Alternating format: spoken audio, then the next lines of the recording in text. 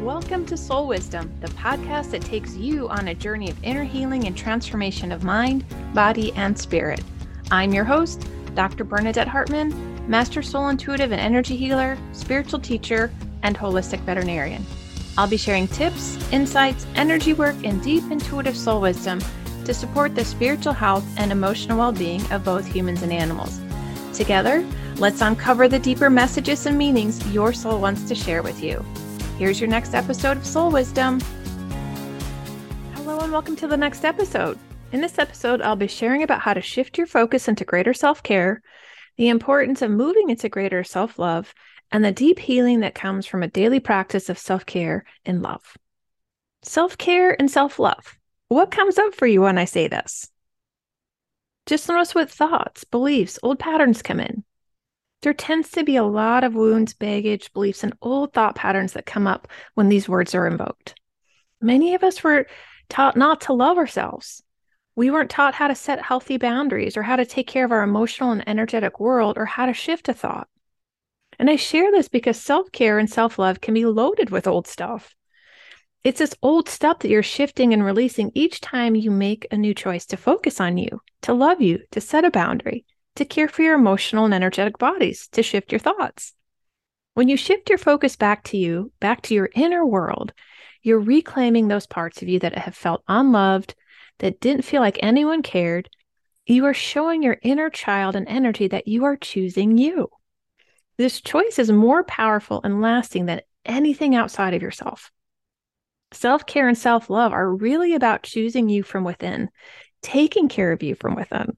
Isn't that awesome? And when you shift your focus within, you're practicing self-care and love. You're learning and choosing to shift your focus to what is true for you, your soul, not what the wound or hurt needs or wants. Oftentimes, choices around self-care and self-love come from the wound, hurt, or something that feels empty or not filled from within. It happens to all of us.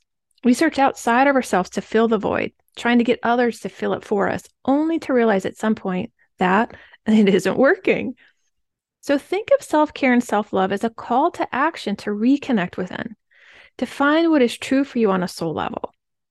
In doing so, you start to heal the void, the hurts, the wounds. Yes, things come up, but it's the old way, the old pattern, what felt comfortable and no longer is comfortable. As you move into greater self-care and self-love, your focus and energy start to support you, fuel you. You feel more connected, whole, and peaceful because it is coming from within. You're filling your cup. So how do you fill your cup? How do you start a practice of greater self-care and self-love that comes from within? Start by picking one area that you'd like to focus on. Then pick one thing in that area of focus to do and create a small baby step. This is about creating success, continually and retraining your body and brain into a new way, a new perspective. Self-care and self-love heal one step at a time. So create that one small daily baby step that will support you, fill your cup. And when you do it, celebrate. Flow gratitude to you and for yourself for choosing and following through with your baby step. And each time you do, continue to celebrate. This elevated emotion creates a new feeling in your body and raises your vibration. Your mind is holding the intention on your self-care and self-love. And together with your heart, you're filling your cup from within. The voids, hurts, disconnect gets less, and you begin to feel more fueled from inside. This is a deep healing that comes from having a daily practice of self-care and self-love. You're loving yourself back into wholeness one step at a time. And as you take one step and the next step, you create momentum to continue on loving yourself more fully each day and with each step. So go find that one thing you're going to start with and implement it into your day. And I can't wait for you to experience the shift that comes from within. If you're struggling to love yourself more deeply, schedule your one-to-one intuitive session by going to my website, www.bernadettehartman.com/private-sessions. I'd love to support you in finding greater self-care and love.